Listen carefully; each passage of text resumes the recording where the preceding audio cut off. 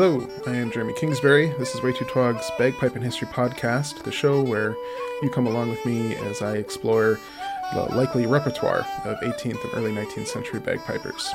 Let's listen to some tunes.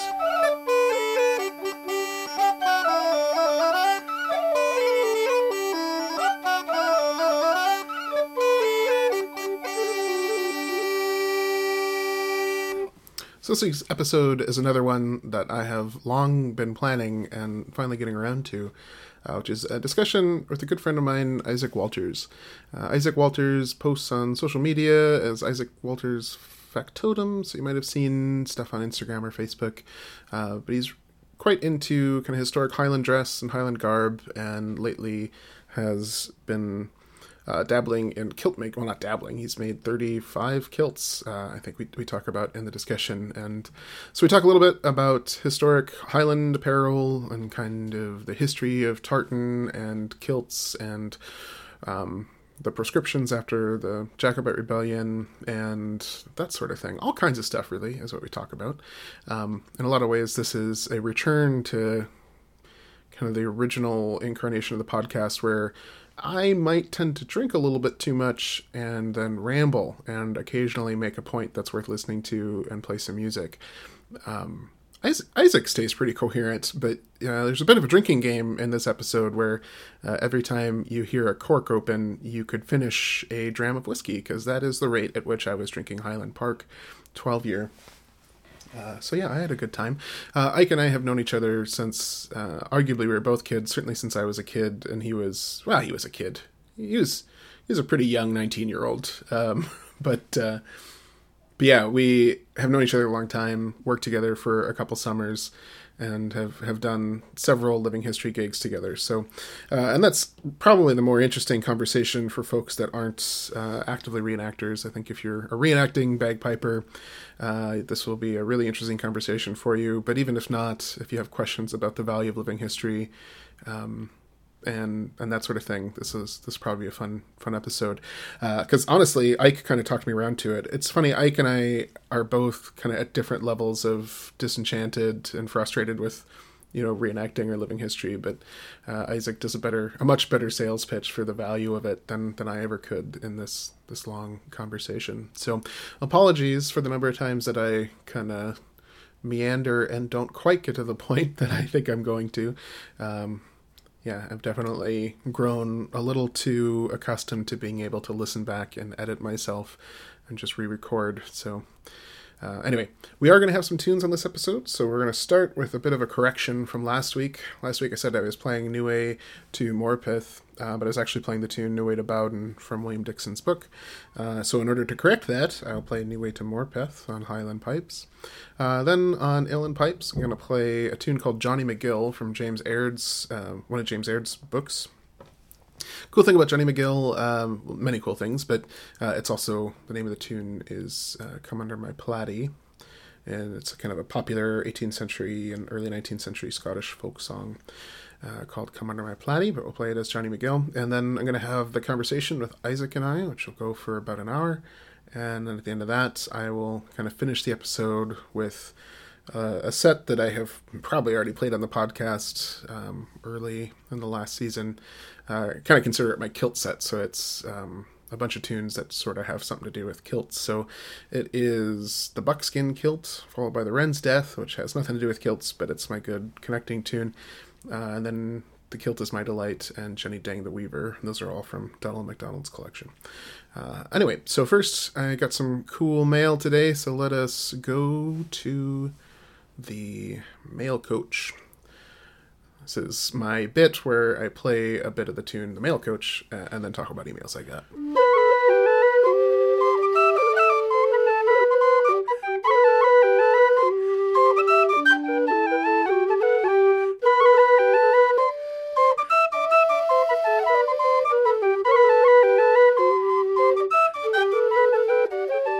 Well, in the Mail Coach this week, I wanted to thank John Daly and Jeff Jones for drawing my attention to the Blarney Pilgrims podcast episode featuring Shane Lestedell. Shane talks about kind of her experience with, amongst other things, Scottish Baroque fiddling and Irish fiddling and sessions and that sort of thing. Shane's also kind of pursuing a PhD in Scottish Baroque fiddling in Australia, so definitely a pretty stellar episode with lots of good information and good tunes. So I'll have a link to that in the show notes. I also wanted to thank Matt Seattle for correcting my New Way to Morpeth error. So with that, let us transition to William Dixon's New Way to Morpeth.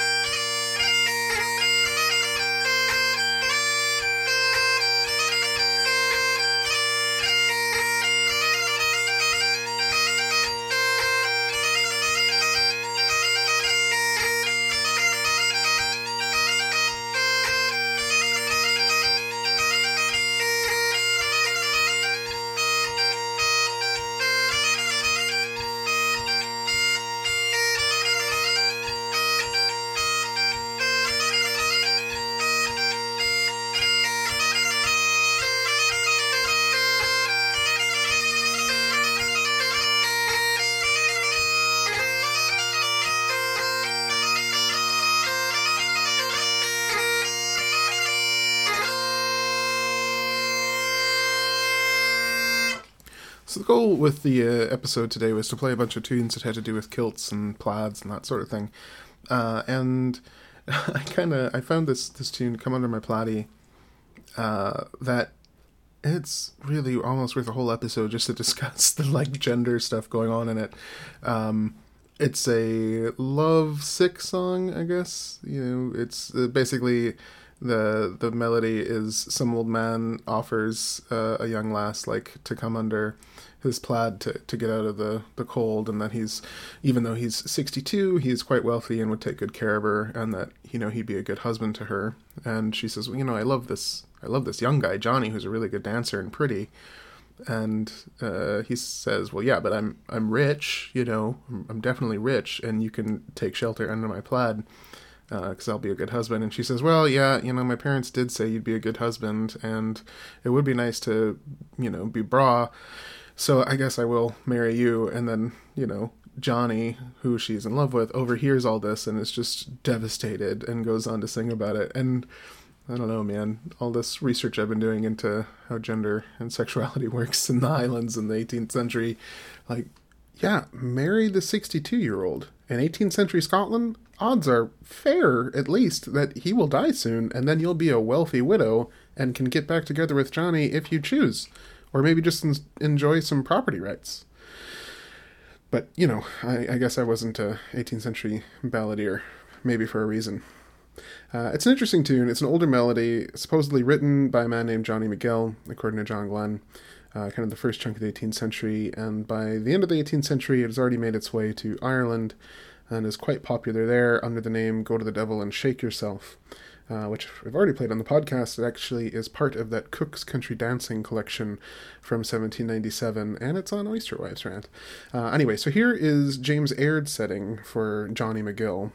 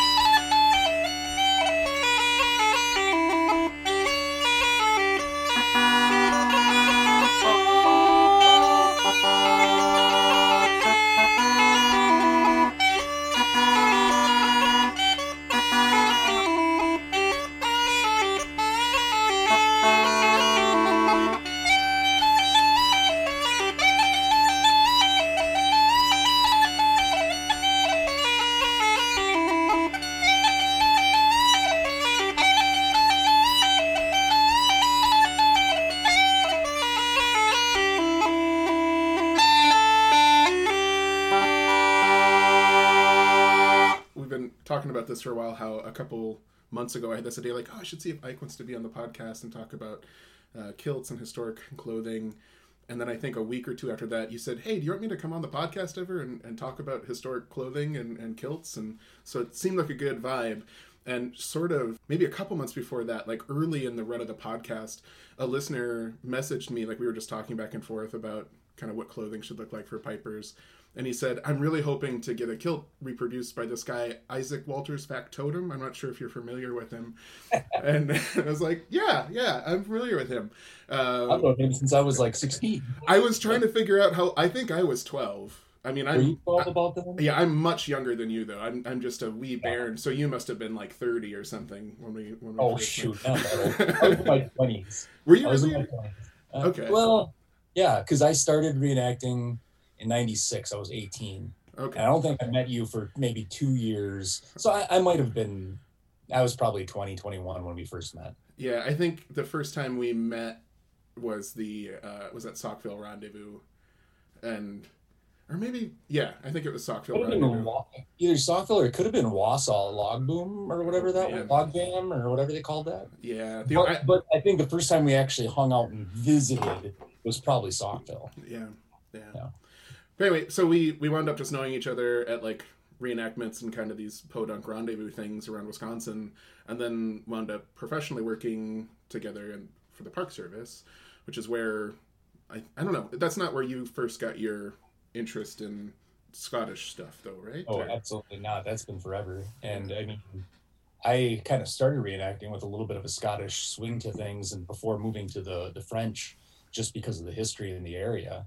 But I mean, growing up, hearing stories. I mean, I grew up with a family and my dad's side that was very Scottish, and we went to So you went to a Presbyterian church, I think, is where. Yeah, and my family all were curlers, and I mean, it was a very common thing around us. And then, of course, at the university, I spent a semester in Scotland, and then came home, and I mean, that's always been there. It's just more recently that I finally kind of decided to go a different route with things because of Grand Portage. I think with moving from the earlier French period to British period, and then with that starting to say, hey, let's do some clerking and more the Scottish side of things. I think it's funny that most of the reenactors, in fact, all of the reenactors that start at Grand Portage come in doing a different time period and then eventually just like surrender to doing 1797. And I didn't surrender until after I quit 4 years of working there. Yeah, I remember Carl was all about 1760, the Little North, and then I think maybe after 20 years he finally I guess I should get a top hat. Gene was French period too, right? He was 1730s. Pretty much still is, other than occasionally coming to Grand Portage and that. Yeah. But yeah, and I was. Yeah. But yeah. So I've talked about it on the podcast before, but just a quick recap: Grand Portage was the Scottish headquarters it's the headquarters rather for this fur trading company called the Northwest Company that was owned by Scots mostly, a mixture of people, but like the big money behind it were Scots. And one of the ways that. Yeah. One of the things that's been interesting, like they had a bagpiper there, and there's always been this question of like, what did a bagpiper on Lake Superior from 1794 to 1801 look like? And the accounts we get of George Mackay, who was the piper there, don't say anything about clothing. But yeah, so I guess I've got my take on it. You've got pretty similar takes on it. So what is your look for a late 18th century bagpiper, if that is hired specifically to be a bagpiper, I guess? Well, that's as you know, because we don't know, it's a tough thing. I think we could probably pretty definitively say for Scotland, but now you start talking in Canada, and not just Canada, but like 1,000 miles away from where civilization was in Canada, if you wish to call it. Quotes, that, in quotes, because of like, what's that? But I mean, if you're going from Montreal and all the way upriver to Grand Portage and then beyond, I mean, if you look at Mackay, I mean, he was, ended up being a clerk quite a ways into the interior too, even further past Grand Portage. So, I mean, I guess I look at it as, what were they wearing in Scotland? And by this point, especially after the postscription, I think if you're going to be a bagpiper, you're going to be wearing Highland attire. I think there's now the development pretty heavily of competitions at that point, and in competitions at that point, as well as especially today, I mean, there's a clothing element to that. Yeah. And you're wearing Highland tire. Pipe bands weren't really a thing yet, but as pipe bands get going, of course, there's uniform to that. You have regimental pipers; they're wearing uniform, obviously, because they're military. I think there's just this expectation. I mean, if you're hired to be a piper, if you're being brought in for that purpose, especially now after the postscription with this push of the Highland revival and just this infatuation with all things Highland, I really think that you're going to start to see, and I know you do in Scotland. I mean, there's images that show this. There's quotes and there's information on that. You get to the Northwest Company, we don't know, but I can't help but think that if Simon McTavish, this huge wealthy owner of the one of the owners of the Northwest Company, was going to purposely hire a bagpiper to come in just for the sake of bagpiping, he's going to want him to look Scottish as well. Because I mean, the reason for bringing him in to start with is, and we do see this a little bit with the Northwest Company, and as much as I, or probably more, there are a number of elements where they really kind of push that Scottishness at times and celebrate that Scottishness. So I really think that the chances are you're going to see the guy wearing shoes or a kilt. And then, most of the clothing on top is going to be pretty similar to what you would be wearing otherwise. Maybe a slightly different cut to the jacket, but really probably not. And with the kilt, you're probably going to have, your tartan hose. And then on the head, probably some type of Scots bonnet, which ultimately isn't all that weird either, because we know that in the fur trade, especially as we get further on, Scots bonnets were just really common anyway. And we see Native folks, Métis, French, all these people wearing Scots bonnets. So that isn't so far-fetched. I know that we've talked about it, but I think also there becomes a difference on, like both of us have now done you've done a lot, but I've done a little bit now even of bagpiping in that setting of the historical setting. And, I'll throw on the kilt and everything, a historic proper to the time period kilt and, the attire that's, appropriate Highland dress for that period. But I really do think that as the piper, even if you take Mackay, for example, I think that while he was hired in and doing the role of piping, especially for more pomp and circumstance situations, ceremonial or even just a dance or a party, he might be wearing that. But I think on a daily basis, especially while traveling, and then later on when he becomes a clerk, he's probably just wearing what everyone else is wearing. Yeah, which is Highland attire. Yeah, as somebody that's worn a kilt in February in Winnipeg, I can say that it's not an ideal environment to wear a kilt in February. And I could say trews would be fine. I mean, a nice pair of wool trousers, why not? But I don't know that would have been as common of an item for someone to have, especially in the quantity to, as your one pair wear out, you're not going to just replace it easily with another pair. Yeah, I'm worried I'm going to wind up getting distracted a little too much, but I am curious. So I'm looking at my print of the Neil McLean painting, right? Or woodcut or whatever. So Neil McLean's the first guy to win the bagpiping competition. I think it's the first bagpiping competition. He's the winner. And so he's awarded a set of pipes, and I've always kind of loved this image, which will probably wind up being the episode art for this episode. But it's, to me, it always looks like the coat doesn't quite fit. Like it still feels like the way that it's sort of pulled back and goes over the extra fabric, if that's a great kilt or if it's just a plaid like that you've made where it's made to look like a great kilt, it just bunches in a way that isn't very tight and crisp. And I kind of think of the 1780s like clothing as being pretty tight and crisp. So the fact that it's got these little poofy... Yeah. Well, and I don't know if that's a situation of it's a normal jacket that he's thrown on with the kilt or plaid, or if he's, that's just how they were wearing them.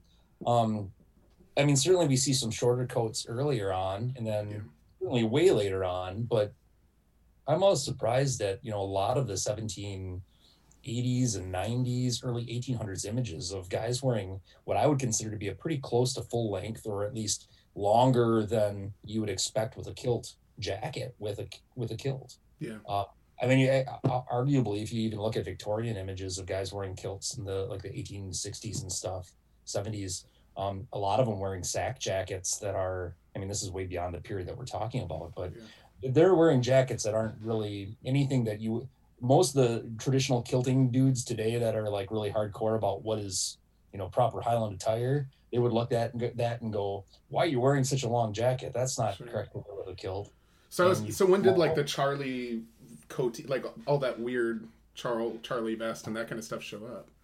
well, I mean, certainly we're seeing kilt jackets in tweeds and braziers and other types of woolens pretty early on in the 1800s, 18, let's say 40s, 50s at least, where you're starting to see like the Argyle cut and some varying cuts. But you see just such a huge variation that doesn't exist in the stores and that today. Like if you look at the Highland industry today and what's being offered for Highland attire, it's very minimal in comparison, and it's probably because of demand, but also things were more bespoke back then and made by random people, and now it's much more uniform. As far as you start seeing those doublets for people to wear, like and they call them regulation doublets, and then there's like Montroses and things like that. Those come in also probably mid-century and after 19th century. A lot of those are taking what do you want to say, style notes from the military, if you will. Sure. And then they start to kind of get cut differently. And the Charlie that we know of for the formal attire today, or a coatee, as they called them early on, really comes about around 1900. And it's kind of a sleek and more streamlined version of the earlier like regulation doublet. But, all those things, that's one of the things I love about like the 18th century and early 19th century stuff is it's far more like normal clothing, if you will. Yeah. And normal type of jacket, a normal waistcoat, normal shirt, and you throw it on with your filibag or your kilt or your plaid. Yeah, I love those David Allen paintings of like just a kilt but with a solid color jacket. I think one guy's got like a red shirt and a black jacket on. It's just some like solid colors. I'm not so worried about it. Yeah. We were talking a little bit about the prescriptions, and like there's a couple big myths about like what was outlawed after the Jacobite Rebellion, and I think in the United States it's probably worse than elsewhere, where there's like this, in Canada, this like myth of the Jacobite Rebellion somehow being a Scot versus English thing, as opposed to really a civil war or rebellion of plenty of Scots fighting on either side of of the conflict. You talk about English Jacobites existing, and I think people like faint. They just can't believe such a thing, right? Like no. This is just people in tartan. But anyway, so like one of the myths is always that bagpipes are outlawed, which isn't the case. I think John Gibson's book does a great job of like showing that example of the one Jacobite piper that was executed. Like he's trying to not be executed immediately following Culloden because he's a bagpiper. Like I should be exempt from this murder because I am a bagpiper first. And they say, well, you're a Jacobite first and a bagpiper second, essentially. So they kill him despite the fact that he's a piper, not because he's a piper. But that's always the evidence given as, yep, see, look, bagpipes are outlawed as a weapon of war.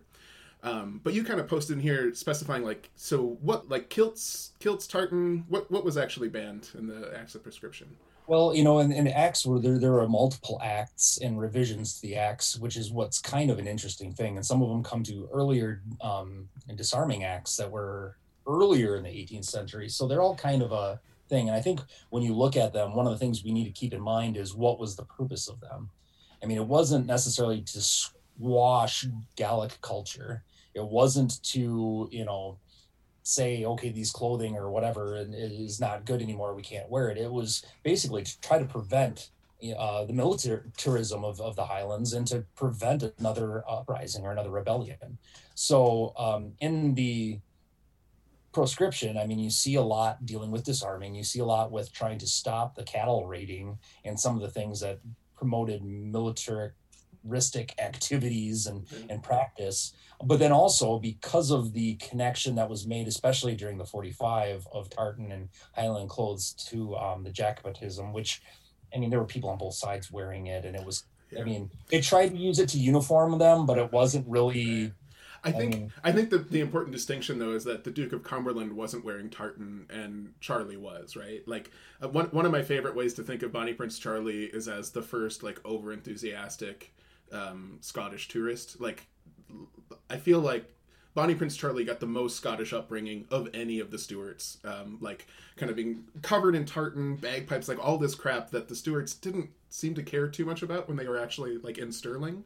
But as soon as they're exiled, like, okay, no, we're gonna really ramp up this, and the romanticism around Charlie. Like romanticism, and then it was partly PR to try to rile up and get people to fight for him, regardless of what it meant. I mean, you could argue one way or another whether he really had a love for it or not. I mean, certainly he had bagpipes and he had a Gallic tutor, and he had. I mean, there were elements of perhaps a sincerity to it, but also it was certainly also where am I getting my support from, and how do I get more? Yeah, I think my favorite account of this is in Johnson and Boswell's tour. There's like an excerpt of the people fleeing with Charlie when they landed from Skye, and how they offered him claret and wheat bread or something, and he goes on this dramatic, like, no, I will never let that touch my lips while there is whiskey and oat cakes left. I will eat the land of my my home. And you're like, oh my god. I love an oat cake, man, but come on. But no, it could be very real. Anyway, so the prescriptions. So the prescription, I mean, with what we're looking at and talking about here, obviously, it's talking about Highland clothes. It doesn't mention tartan in sense of tartan being banned, which I think is really good. And Peter MacDonald, tartan historian of amazing levels, has written some articles on that and really done an amazing job debunking it. But what it says is, I'm trying to bring up here a quote, Highland clothes, the plaid, philibeg, or little kilt, trews, shoulder belts, or any part, whatever of that, what peculiarly belongs to the Highland garb, and that no tartan or party-colored plaid or stuff shall be used for greatcoats or uppercoats. So, I mean, the only time it mentions tartan in there is that for using for coats and uppercoats. So really what it's saying is basically Highland clothes. And then right away within it, it also gives exemptions immediately to women. Women are allowed to continue to wear Highland dress and tartan. It gives exemptions for soldiers in the regiments, because certainly they wanted to keep that going. And then also for landowning and gentlemen and their children or their sons. So, I mean, you have whole groups of people who, and maybe part of that's also they don't want to torque off the people who had supported them. Right. And then even after doing this, there's tons of, and then Peter MacDonald, I think, shows a few of them in one of his articles on his website of government supporting people from, the 45, who then turn around and say, what's going on with this? We don't like this band, and are actually avidly against it. Sure. So it's really interesting to see, that part of it, I think, was that idea of, okay, we're trying to, again, prevent another uprising. Yeah. And if there's something that's like gang symbols and gang clothes, we want to stop that so that we can't have that going on. But if it's really not that to the extent that it is, it's not that big of a deal. Yeah. And I think we see it being, in certain areas where Jacobitism was stronger, being more harshly punished. We see it in areas in right away at the beginning, but things lax pretty quick. And I mean, it's full of examples of people not following the rules and even people not prosecuting. Right. Gibson, going back to Gibson, I love it because Gibson, in order to make the point that bagpipes were not banned, he has like a huge chunk of the book that just talks about the proscription in general and a lot on clothing. Yeah. And just kind of what was and what wasn't really followed. And, I don't want to say that clothing wasn't, there were areas that definitely, stopped wearing Highland attire to a degree, but other areas that kept on going. And in your, when we talk about Boswell, and Johnson, they mention how greatly people are following it, but yet they turn around in a couple sentences later and they'll talk about, oh yeah, so-and-so has a philibeg and blah, blah, blah. And, all these people have it. And I think I got a quote right here from 1773 from Johnson's tour. The philibeg or lower garment is still very common, and the bonnet almost universal, but their attire is such as produces in sufficient degree the effect intended by the law of abolishing the symmetry. I mean, he's just going back and forth. But I mean, he does mention that these things are being worn. And I mean, we have images being shown. I mean, certainly it was a law. People were punished at times. But I think the extent that we see some people say, well, all of a sudden it ended and people couldn't do it. And if you did, you'd be, thrown in jail or sent off to the colonies or whatever. And then I've heard some reenactors say, well, they came to the colonies where they could wear it and they were allowed to wear it. Well, you don't see that, though. It's funny. You see far more Highland attire in the Highlands where it was illegal than with any of the immigrants in North America, which then becomes that issue for us trying to look at a Highland piper in the Northwest Company. But that also is a little different than normal immigrant culture, I think, in the other colonies. I'm going to put my most sarcastic face on. And okay, I'm gonna pour a little whiskey while you do that. Right. So I don't understand. I don't understand, Isaac. If it was about putting down the rebellion, why didn't they just outlaw the tartans from the clans that were, Jacobites? Just outlaw those Jacobite tartans. Oh, you're just trying to be a kid. A little bit. Can I say that online? Yeah, I think so. I think so. Yeah. FCC isn't going to come after you for being turd.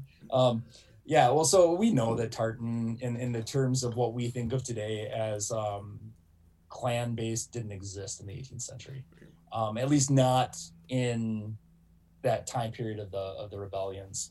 By the end of the 18th century, we're starting to see a codification, a naming, a variety of things of tartan, as we see again that Highland revival and the end of the proscription. I think we have to remember that as we get not too far from the rebellions, people start to realize that it's probably not going to happen again.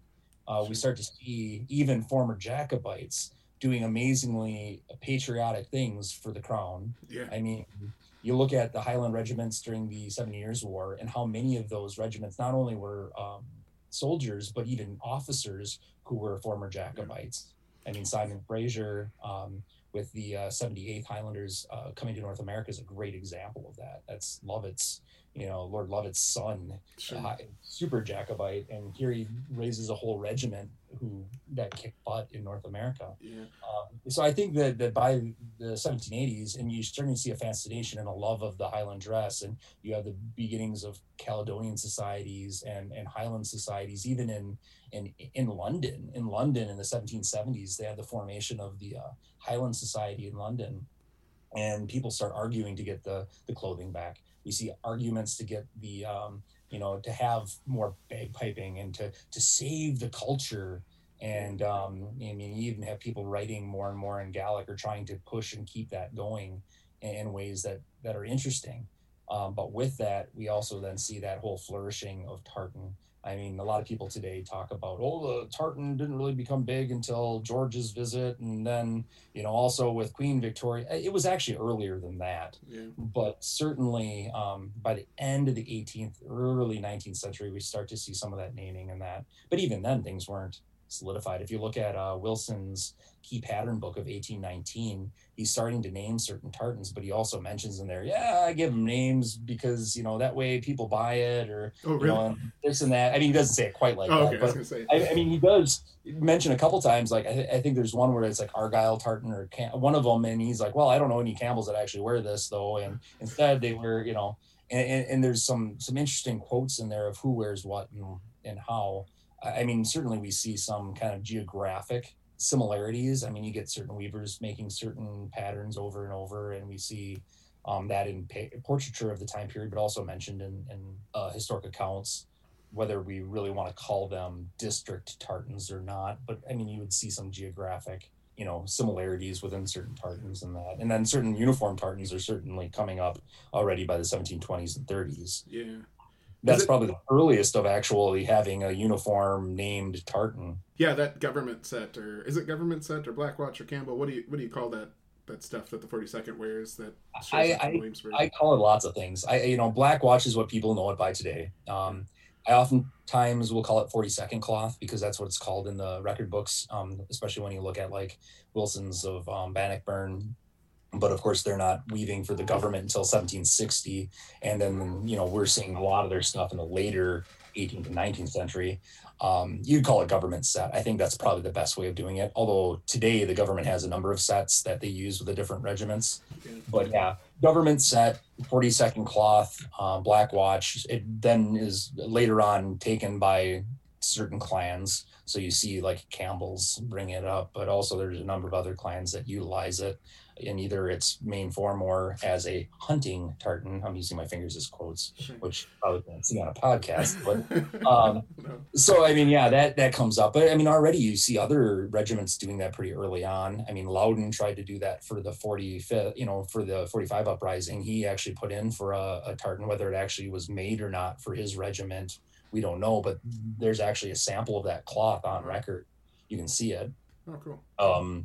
We see others throughout time, and you see Athol Highlanders, that tartan coming out, the Gordon tartan coming out in the 1790s as a means of creating another regimental tartan for, what would that have been, the 93rd or whatever.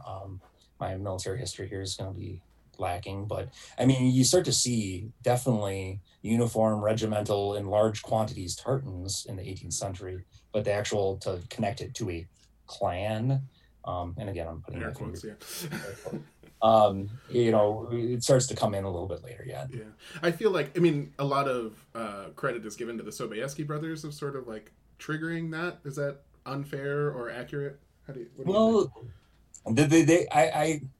I don't like talking about them any more than I have to, because not that it's like I hate them or anything, or they're fakes and frauds.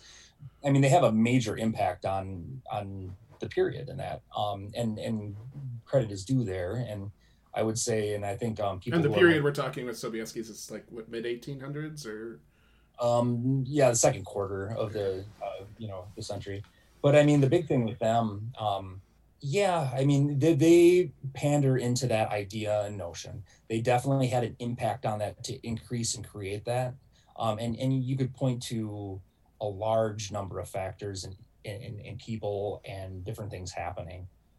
They caused, in some cases, more harm than good. In other cases, whatever you want to look at it as.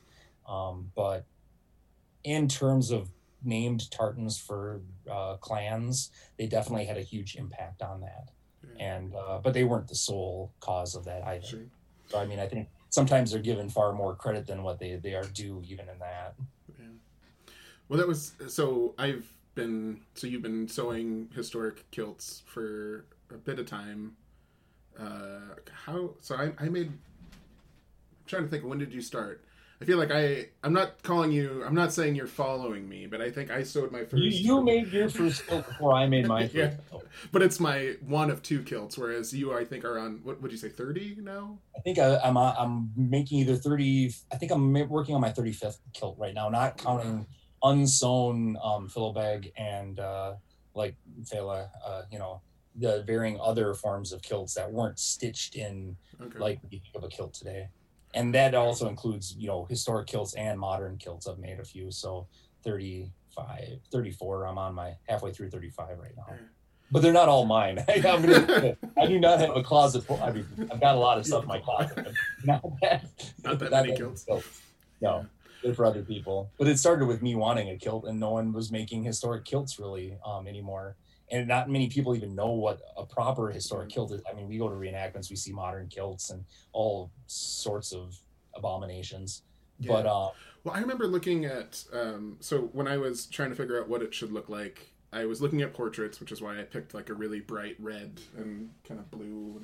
I picked which is awesome. Yeah, I picked a tartan that was looked like the David Allen paintings I was looking at, and for upper class folks, and it wound up being I was trying to cover all my bases, because if you're wearing a kilt and bagpiping, no matter if you're in a historic setting or not, everybody will ask you what your clan is. So being an interpreter head, I was like, okay, well, what's a tartan that looks right and has a clan story I can talk about while also saying clan tartans are garbage, but it's this because of the Northwest Company. So I've got a Fraser red, which is sort of awkward. It was the first kilt I made, was this Fraser red tartan, and then I wound up wearing it to my brother's wedding, and I didn't realize that his wife danced with the 78th Fraser Highlander dancing group, because they live in Toronto. So I was walking around in a Fraser kilt, and everybody's like, "Oh, are you from the band with oh, this is embarrassing. No, I do not play with the 78th Frasers, for Pete's sake. This is I am not claiming such a thing."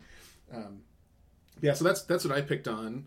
And when I And was not interrupt you, but I've done, especially with when I started doing this more, done the same, because I'll pick 42nd cloth because it certainly is way historic. yeah, It's a totally correct one to be wearing.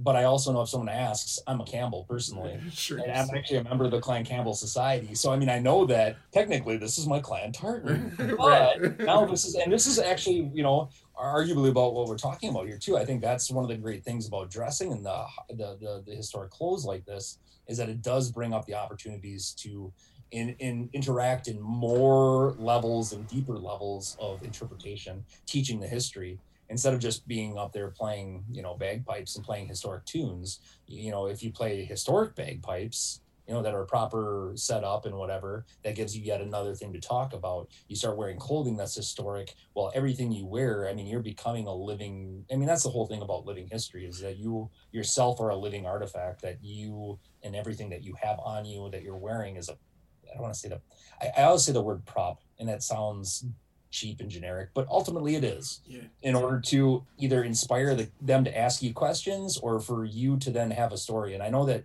I've been listening to your podcast for way too long. Way before it was anything other than me back when it was rambling. Ramblings at the beginning, since we've known each other that long. But more recently, you have many times brought up the idea of like, oh, I love this song. And when I'm working at Grant Portage or doing these, and whatever, I like using this one because it brings up this whole story and you talk about the stories behind it. And I think that's one of the awesome things about bagpiping in music is that it is a bardic thing where you tell stories. But then in a situation of historic interpretation, now we're talking stories to tell the history, to tell culture, you name it. And we're doing that not just with our music here, but we can also do it with our clothing and whatever else we have around us. By the way, I just picked up both volumes of Ashen, a 1784 and a 1785 original. Yeah. And why? Why? Well, first of all, I actually have not ever read it. And although it's fake, McPherson was a fraud, I still want to have it. I don't know, man. Okay. Well, that's the whole story. But we'll talk about it a different day over more whiskey. But either way, for me to have that and then put it in my pipe case, my historic pipe case with all my other accoutrements, I someone coming by, that becomes then an amazing set of stories and interactions to talk about history and culture and social interaction and you name it. I love bigger picture stuff. I think we've done one gig as like the Mackay brothers or whatever in a historical setting, and I was immediately jealous of your pipe case, of like having a pipe case. Oh, now you have one better than mine, so don't talk. It is beautiful. It is just such a lovely chunk of cherry wood. But I honestly, like, the amount of out of shape I have gotten during the pandemic, I don't think I could carry it to a spot where I was going to play. Like, it's massive. It looks like a gun crate. It kind of looks like a gun crate. Yeah. But yeah, no, having that object there. So your background professionally, like we both worked in public history. You smartly maybe got out of the Park Service gig faster than I did. I got trapped for 14 years. But your background is in like education, and now you are like teaching educators. So you come at this from an education background. I'm just you had some stuff in this Google Doc we were working on about like why living history and costume interpretation works and how it's good. Yeah. Well, that kind of goes into that whole props thing that we were just talking about. Yeah. So you had asked, or we had come up with, or actually, I think I even threw this in there in what we were discussing. Why do we even talk about this? I know that you had someone talk to you at one point and say, what's with like Highland pipers in general, and why do they always have to be wearing clothes? Whereas, Irish pipers maybe don't. And they play naked all the time, Irish pipers. They play naked. Yeah. Well, don't come to my house. Yeah. No, but seriously, and that goes into a totally different story. But I think for us as historical interpreters, the clothing we wear is important. And certainly, a lot of people listening to this podcast, maybe are historians or historical interpreters, living history people, reenactors, whatever level of that within that spectrum you are. But also, I'm sure that there are a lot of, bagpipers, bagpipe enthusiasts, people who love the history of the music. I guess part of it comes up is what are you trying to do? Are you just playing a historical repertoire for the sake of, enjoying the history, the history of the instrument and whatever. But if you're there to teach history in a bigger scope, especially as a historical interpreter or as a reenactor, I think the clothing then becomes an important part. And I've over the course of degrees and education and working in this, both in education but also in the historical interpretation world and in the national park system and everything else, I've read a lot of articles talking about clothing and talking about interpretation and first person, second person, third person interpretation. And most of us do third person interpretation, and in which case there really isn't a need for the clothing, because we're talking about things back then. We're not actually that person or acting. Right. But I think it's, there's a level of wearing those clothes that then, like I said earlier, you have those props or those key points to jump off of, or to have and create inquisitive, people coming in and asking. And I think of, like, when I was at Grand Portage, I wasn't there as many years as you, but we saw this joke, like, how many people in how many places around the world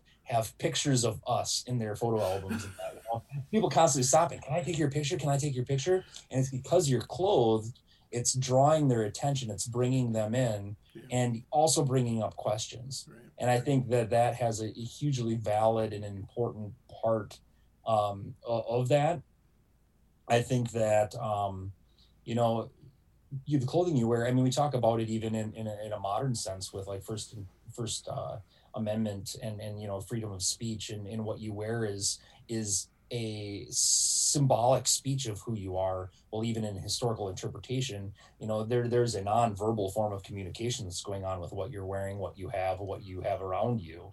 And I think of, from an educational point of view, again, going back to the fact that I've spent way too many years teaching kids and now teaching teachers, is that we know best practice is to teach multi-sensory, use multi-sensory, multi-levels, having, they call it multiple modalities. And basically, if you're in the classroom, you want to, be able to hear, see, smell, whatever, what you're teaching. You want to be able to write it, read it, hear it, all of these things. And if you're portraying this history of, I'm teaching about the fur trade, as well as I'm also teaching about some Scottish history and bagpipes. How do I teach this? Well, I can teach it with the music, with the clothing I'm wearing, with the words that I'm speaking, with, all these other things around me. And, you have people who aren't going to connect with one thing or aren't going to connect with another thing. But if you have so many modalities or so many different types of senses that are, and ways of approaching things, you're probably going to impact more people more effectively and have a greater depth of learning happening from those people that are there. So for me, dressing in the clothes is just another level of trying to push that teaching and increase the learning of those that are, what do you want to call them, the public, the tourist, the learner, the whatever, depending upon your situation. So for me, that's the whole point of clothing. And then, of course, then you get into the whole level of, the quality and the historical accuracy of the clothing and what impact does that have on the actual learning. And there's been studies that have been done to show that people may not always know what's historically correct, but they can kind of point out if something doesn't seem right and if it's costumey, and that can actually discredit you in terms of what you're then saying and doing. Sure. I know I'm not the average Joe Q public, but when I go somewhere, if I see someone who's wearing something totally horrible and then they start saying some horrible stuff, I turn right off. I could be at a historic site that I think is going to be cool as heck to see, that, docent or tour guide could lose me really quick. Yeah. I think that's fair. I think that's accurate. I mean, that's the vibe I get, but as somebody that does have that reenactor, like, there's a certain, like, just bug or, like, infection that you have as a reenactor where material culture and kind of fixating on it becomes really important. But I think one of our friends, in the past, I have heard secondhand that he said it's more important to get the material culture right, or it's really important to get the material culture right because way more people will see you than you will talk to. So even if you don't know anything about the history, if you are walking around like a living model that is teaching something, but I think there's limits to that too, where, like, Because especially if you go to historic sites where they've got a really good control of the clothing, then like if like the like at a living history site, it's not reenactors generally. It's like that's their job, and people that are reenacting for a living are doing living history work. I just think about the reenactors I know that have incredible material culture, but have no idea about like anything in history except for the material culture. Like there's a limit there too, right? Well, you can't get in tunnel vision. You have to, I mean, with anything, there's good and bad, and there's great and there's horrible. And I think you need to have it, and you think of a museum, you go to a museum, it's all material items, right? Yeah. How do you interpret those items to tell a bigger story is the important thing. And if you have an interpreter who is good at that, who has that skill and the knowledge to be able to take those material items, take themselves as a artifact, a museum artifact of sorts, as a living historian, and teach that in a big broad scope, then that's awesome. Yeah. But yeah, we don't have everyone doing that, and we can hope. Yeah, I kind of doubt. I don't know that if I'm not sure if he listens to the podcast at all, but and if he does, I doubt that he'd listen this far into this episode. But the guy that was upset about or like curious about and sort of grumpy about like wearing a kilt to play bagpipes and seeing it as some sort of he was upset because there was a picture of an uilleann piper that was in historic dress, and it was sort of like bad historic dress but decent historic dress for when the photo was taken. He described it as clowning, and he had this idea, which I could definitely understand it from a certain point, but I'm wondering if you can respond to it, that reenacting a thing is the same as saying it is dead. And like, granted, he's in Ireland talking about how reenacting occurs to him in Ireland, and we are in the United States, and it's a different kettle of fish. But just do you have any take on how reenacting isn't necessarily a dead man's game? Well, I don't think it's a dead man's game at all. I really think it's explaining history, which in many cases is still living. Right. I mean, it's still around. It's still. I mean, when I taught it, and I was doing the history stuff at Grand Portage, one of my favorite places to work was in the kitchen. I mean, I like to cook and I like to eat, so that's one of the reasons. Yeah. But then part of it was I think that you could teach the history so much better because everyone eats. Almost everyone has a kitchen. I mean, so there are so many more connections that you can make there. And it's not that things are dead. It's things that maybe evolve, things maybe change, and being able to point those out is important. And I think when you start talking reenact, you're showing, I mean, you could be reenacting something that happened 2 months ago. Yeah. I mean, it doesn't have to be dead. I think that's kind of a misconception. And I do think that sometimes certain reenactors promote that idea and like to think that I'm reenacting this and I'm learning these and I'm doing these skills and I'm bringing back something that has become extinct. Yeah. Congratulate me, I'm amazing. That bothers me. The idea of like that I am one of the shining lights that's continuing this or bringing it back from the dead, and I see that especially in Native reenacting. You've probably seen that as well, and with especially folks that aren't Native that. Yeah. Are doing primitive skills and think this, but and I see that in many other places as well, and I that chaps my behind. Are you going through whiskey way too quick there? I just realized that this little noggin I'm drinking out of has a leak in it someplace, or it's just so thin that it's soaking through. I didn't bring a whiskey cup. Soaking through your lips, but anyway, I just So I mean, my thought is that there's absolutely nothing that equates necessarily directly to the idea that reenacting means something's dead or something is past and no longer. And I think that, from a historical point of view, it's hard to say something is no longer. I mean, certainly moved by certain time frames and periods and things and events, but so much of the human story just continues. Yeah. And I think making those connections across time. I mean, I think of when I was a teacher, I mean, you get squirrely high school kids and you're teaching who knows what for content. And why do I need to know this? Well, I mean, for me, making it connect to them personally at a human level, to their life and to their future. I mean, that's what history is. That's what catches them. That what's going to make them learn and make them connect with it. And I think those connections aren't artificial. I think they're there. I mean, the human experience is a crazy and wild thing that has had some horrible parts to it, but also some wonderful parts to it. And often at the same time. Like, and oh gosh, yeah, depending on who you are.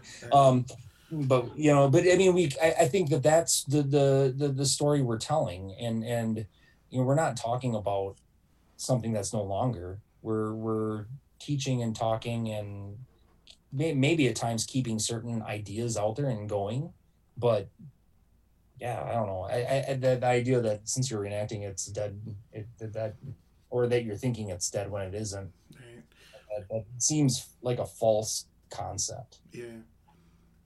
I've been struggling a little bit. There's been a big, not kerfuffle, but sort of kerfuffle in this critique of competition bagpiping, competition Great Highland bagpiping specifically, and how it's like ruined the music. And kind of ruin the musicality of it by everybody trying to play the same. And like I've definitely felt that way, and I've had that argument in my head many a time, like where I've agreed that and felt that way. And John Gibson, I think, does a great job of kind of tracking the moment when those competitions start, where people are complaining about it and saying they're ruining the music. Even in 1780, like, I'm not going to participate in this because it's not what the music is supposed to be. But there's a funny reality where I need to sit down and have a conversation with Keith Sanger about this too, I think. But there's a reality where, like, the lowland bagpipe, like the border bagpipe, it died out. Like, it did die out. And the Highland bagpipe didn't. And I think at the time, like, after, in that 18th century period, I think probably for all of the 18th century, there were more border pipers than there were Highland bagpipers. But it is those competitions and that military use of Highland bagpipes that I think makes it go forward. So there's sort of like this, yes, competition's bad, and maybe this obsession with wearing Highland kilts. Yeah. Well, yeah, I think that's a lot of the things within what we consider Highland culture, whether it be the Highland attire, the Highland dress, the tartan, playing bagpipes. So many of these things, we look at all the negatives, of whether it be competition piping, whether it be the evolution of the kilt to what it was, and this quote unquote falsity of the Sobieski brothers and Highland the clans, clan tartans, whether it be we can go through a variety of things that become romanticized and mythological throughout that period. But yet, if it wasn't for those things, if it wasn't for the interest that it brought up, Ashen is another one. If it wasn't for the excitement and the where would it be today? Yeah. Well, I think that's it, right? Like the border piping. Border piping has come back in a huge way, and it's largely because of some incredible work being done by lots of people, but like finding all the connections and realizing that the border piping repertoire was maybe alive and well with the Northumbrian piping, and so you've got that there. There was a point I was going to make. Oh, that was the other thing.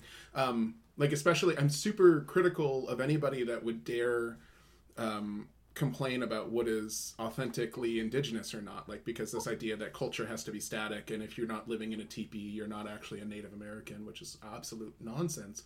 But I'm totally falling victim to that with this let's make fun of clan tartans thing. Like, that's how the culture changed, right? Like, society, culture changes. Yeah, I've many times, equated and seen similarities or parallels with, like, Jacobite reenactors and Native reenactors, and that idea of like wanting to have like this date line where all of a sudden, once you cross that, it's no longer real. Yeah. Well, that's not the case. These are living, like you said, living, evolving cultures that still exist, and to try to create a line where anything beyond this is no longer real, I think it's damaging. Yeah, at least in defense of Jacobite reenactors, at least they come from a culture that cared about dates. It really bothers me in Native reenactors that are like, no, 1800s a year, that doesn't count. Like, what do you, like, you get that depending on where you are, that's not a time concept that mattered to anybody you're talking about. But anyway, that is definitely a tangent. Well, we should wrap up. Based on length of this, otherwise I'll have to like edit a bunch, and I don't like to edit a bunch. I want to just be able to cut and paste this into a podcast. I am kind of curious though, if you've got any kind of, so So I finally broke down. So you're on 35 kilts, and I finally like broke down and bought tartan because you keep on getting these historic runs of tartan being woven with that double line or the double herringbone thing. Like, so how hard is it to actually get tartan that for you seems like, oh, that's bang on 18th century appropriate tartan? Is that a thing that? Yeah, go ahead. Anything bang on 18th century is impossible almost, right?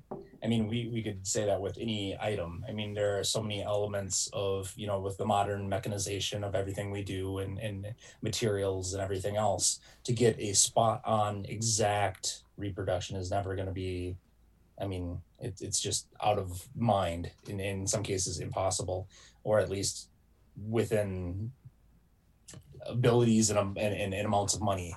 However, I think that we can get pretty close, pretty accurate looking, feeling constructions of this. I don't know that it's easy, but I don't know that it's hard either. I mean, we see a lot of people arguing back and forth over how hard it is in reenacting circles. And I think that's the idea of, I want something that's $5, $10 a yard or a meter, Right. And that's, even with anything now, it's getting to be harder with that. But no, I mean, now that I'm doing kilts and I've kind of been doing them in large amounts, I mean, I've worked up and have trade accounts with a number of mills in Scotland. So that gives me the ability to work with them in a little bit better, closer manner and at cheaper prices. And, there are a few mills that are willing to do special things, special runs in special ways. And then with the help of people who know even more than I do, for sure, way more than I do, both working at those mills, certain mills in particular, and with like the help of folks like Peter McDonald and with a variety of other people out there that have done a lot of study on the topic. We've been able to come up with, some tartans that make sense, that look right, that are woven more correctly, that have the right feel, that have elements like proper kilt selvages and have, at times, the herringbone selvage and a variety of things that are correct to what we should be seeing for the time period. And part of it even is just having proper patterns, looking at extant pieces that exist, looking at images, looking at things and knowing what was out there. Yeah. Is it, I mean, I feel like Braveheart definitely made all the tartan look sort of blah. I mean, it's a time period where people weren't wearing kilts anyway, but still, all the tartan that they were wearing was sort of blah. And I feel like Outlander has sort of done the same thing, where all the tartans are wearing are these really muted, kind of drab looking. And we often talk about how there's this trend in, like, there's just weird little idiocentricities that people decide, like reenactors decide this is the thing to wear, and then we all wear this thing. And it winds up being kind of this muted drab look, like the whole we gotta wear. Back in the day, rustic, brown and earth tones and things like that make it common in every day, which isn't necessarily the case. Yeah. And I think, we fall into that lump. And Outlander also did it for artistic reasons, to make a contrast between them and the British and the red coats, and to make them look more earthy. I mean, but then reenactors and other people see this, and in modern, everyone sees this and thinks, oh, that's the way it was. Right.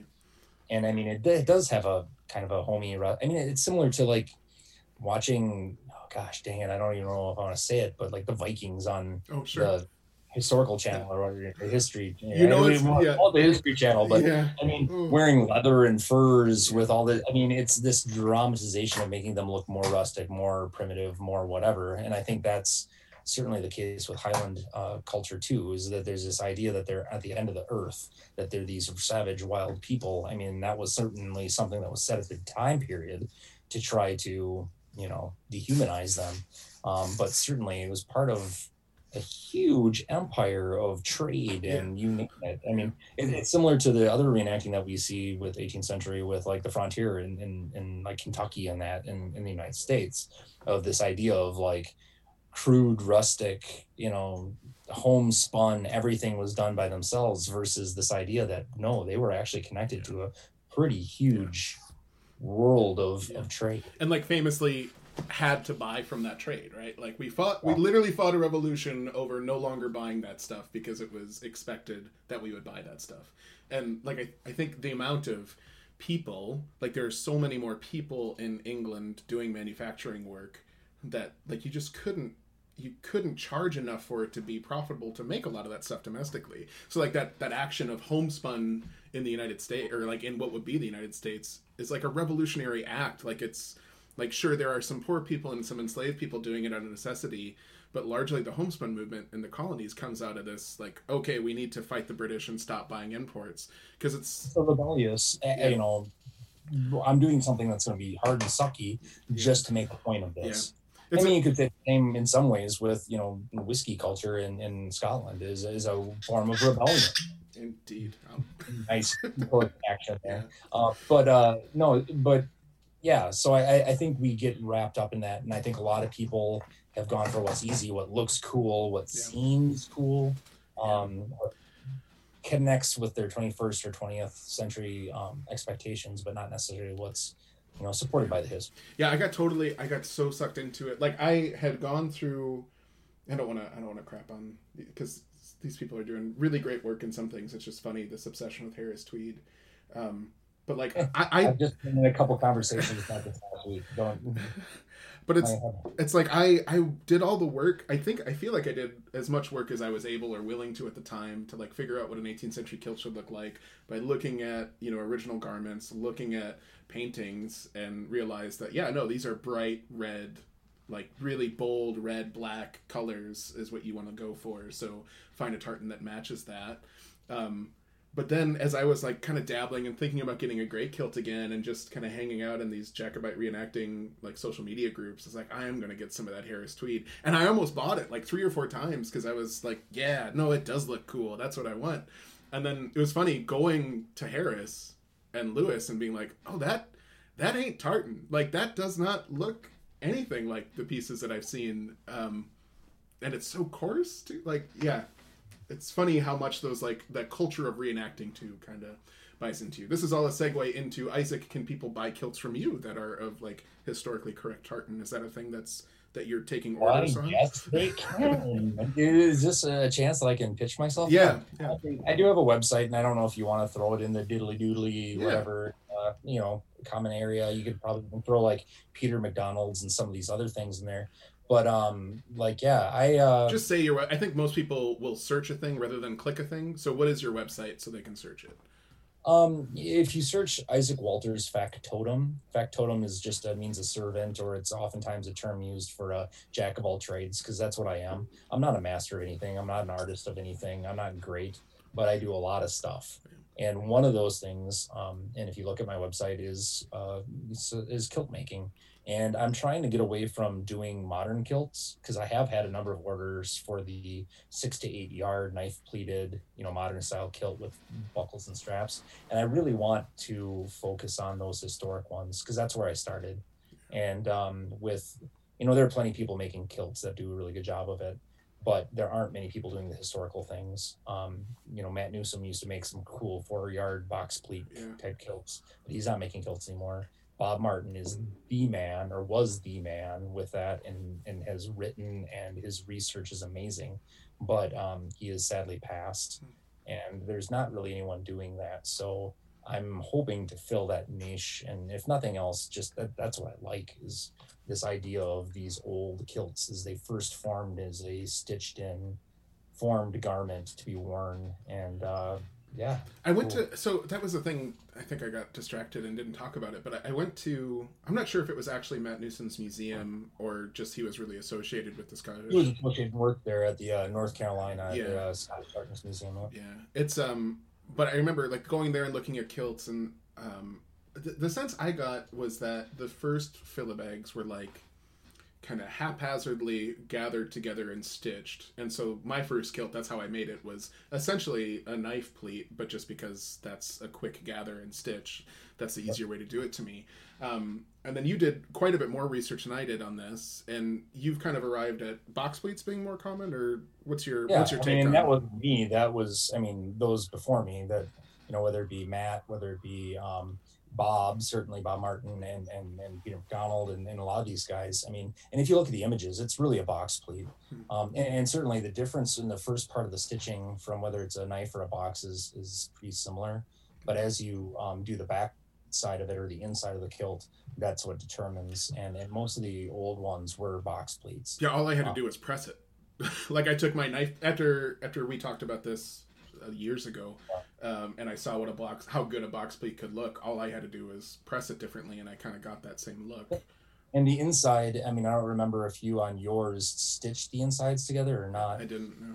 You didn't, yeah. And a lot of the historic ones were. So how you stitch them together and press it, and that's the difference. Because when you stitch them together, like you watched me stitch at Madeline Island. That was absurd how fast you did that. That was... And those outside stitches, I mean, that's the same whether you do the one style or the other style. It's then what you do with the inside of it that then makes it what it is. But yeah. Yeah, cool. Okay, so Isaac Walters Factotum, and you can get an order in for a pretty stellar historic style kilt. Because if you can only make historic kilts, that'll make you a happier kilt maker, is what it sounds like. Well, yeah, I mean, and I've had a pretty good sized queue for a long time. So, I mean, if I could weed out some of the things that I don't necessarily need to do and focus on the things that I really love to do, why not, right? Especially because it's not like my full-time gig, you know? Yeah. I've got a real job and a whole family and everything else, too. You're not planning to retire to kilt making full-time? Not anytime soon. The retirement plan isn't as good in that. Yeah. Maybe in retirement I would do that as a... Yeah. Well, is there anything else that we didn't talk about that you wanted to touch on? I don't know. We've got so much we could and have and do and whatever, but yeah.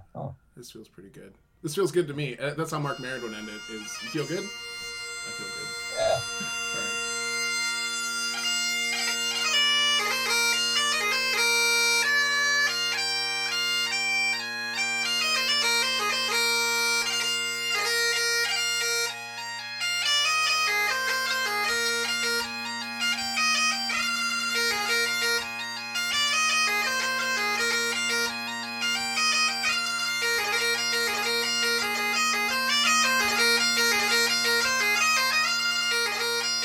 Well, thank you, Isaac, and thank you, everyone, for listening.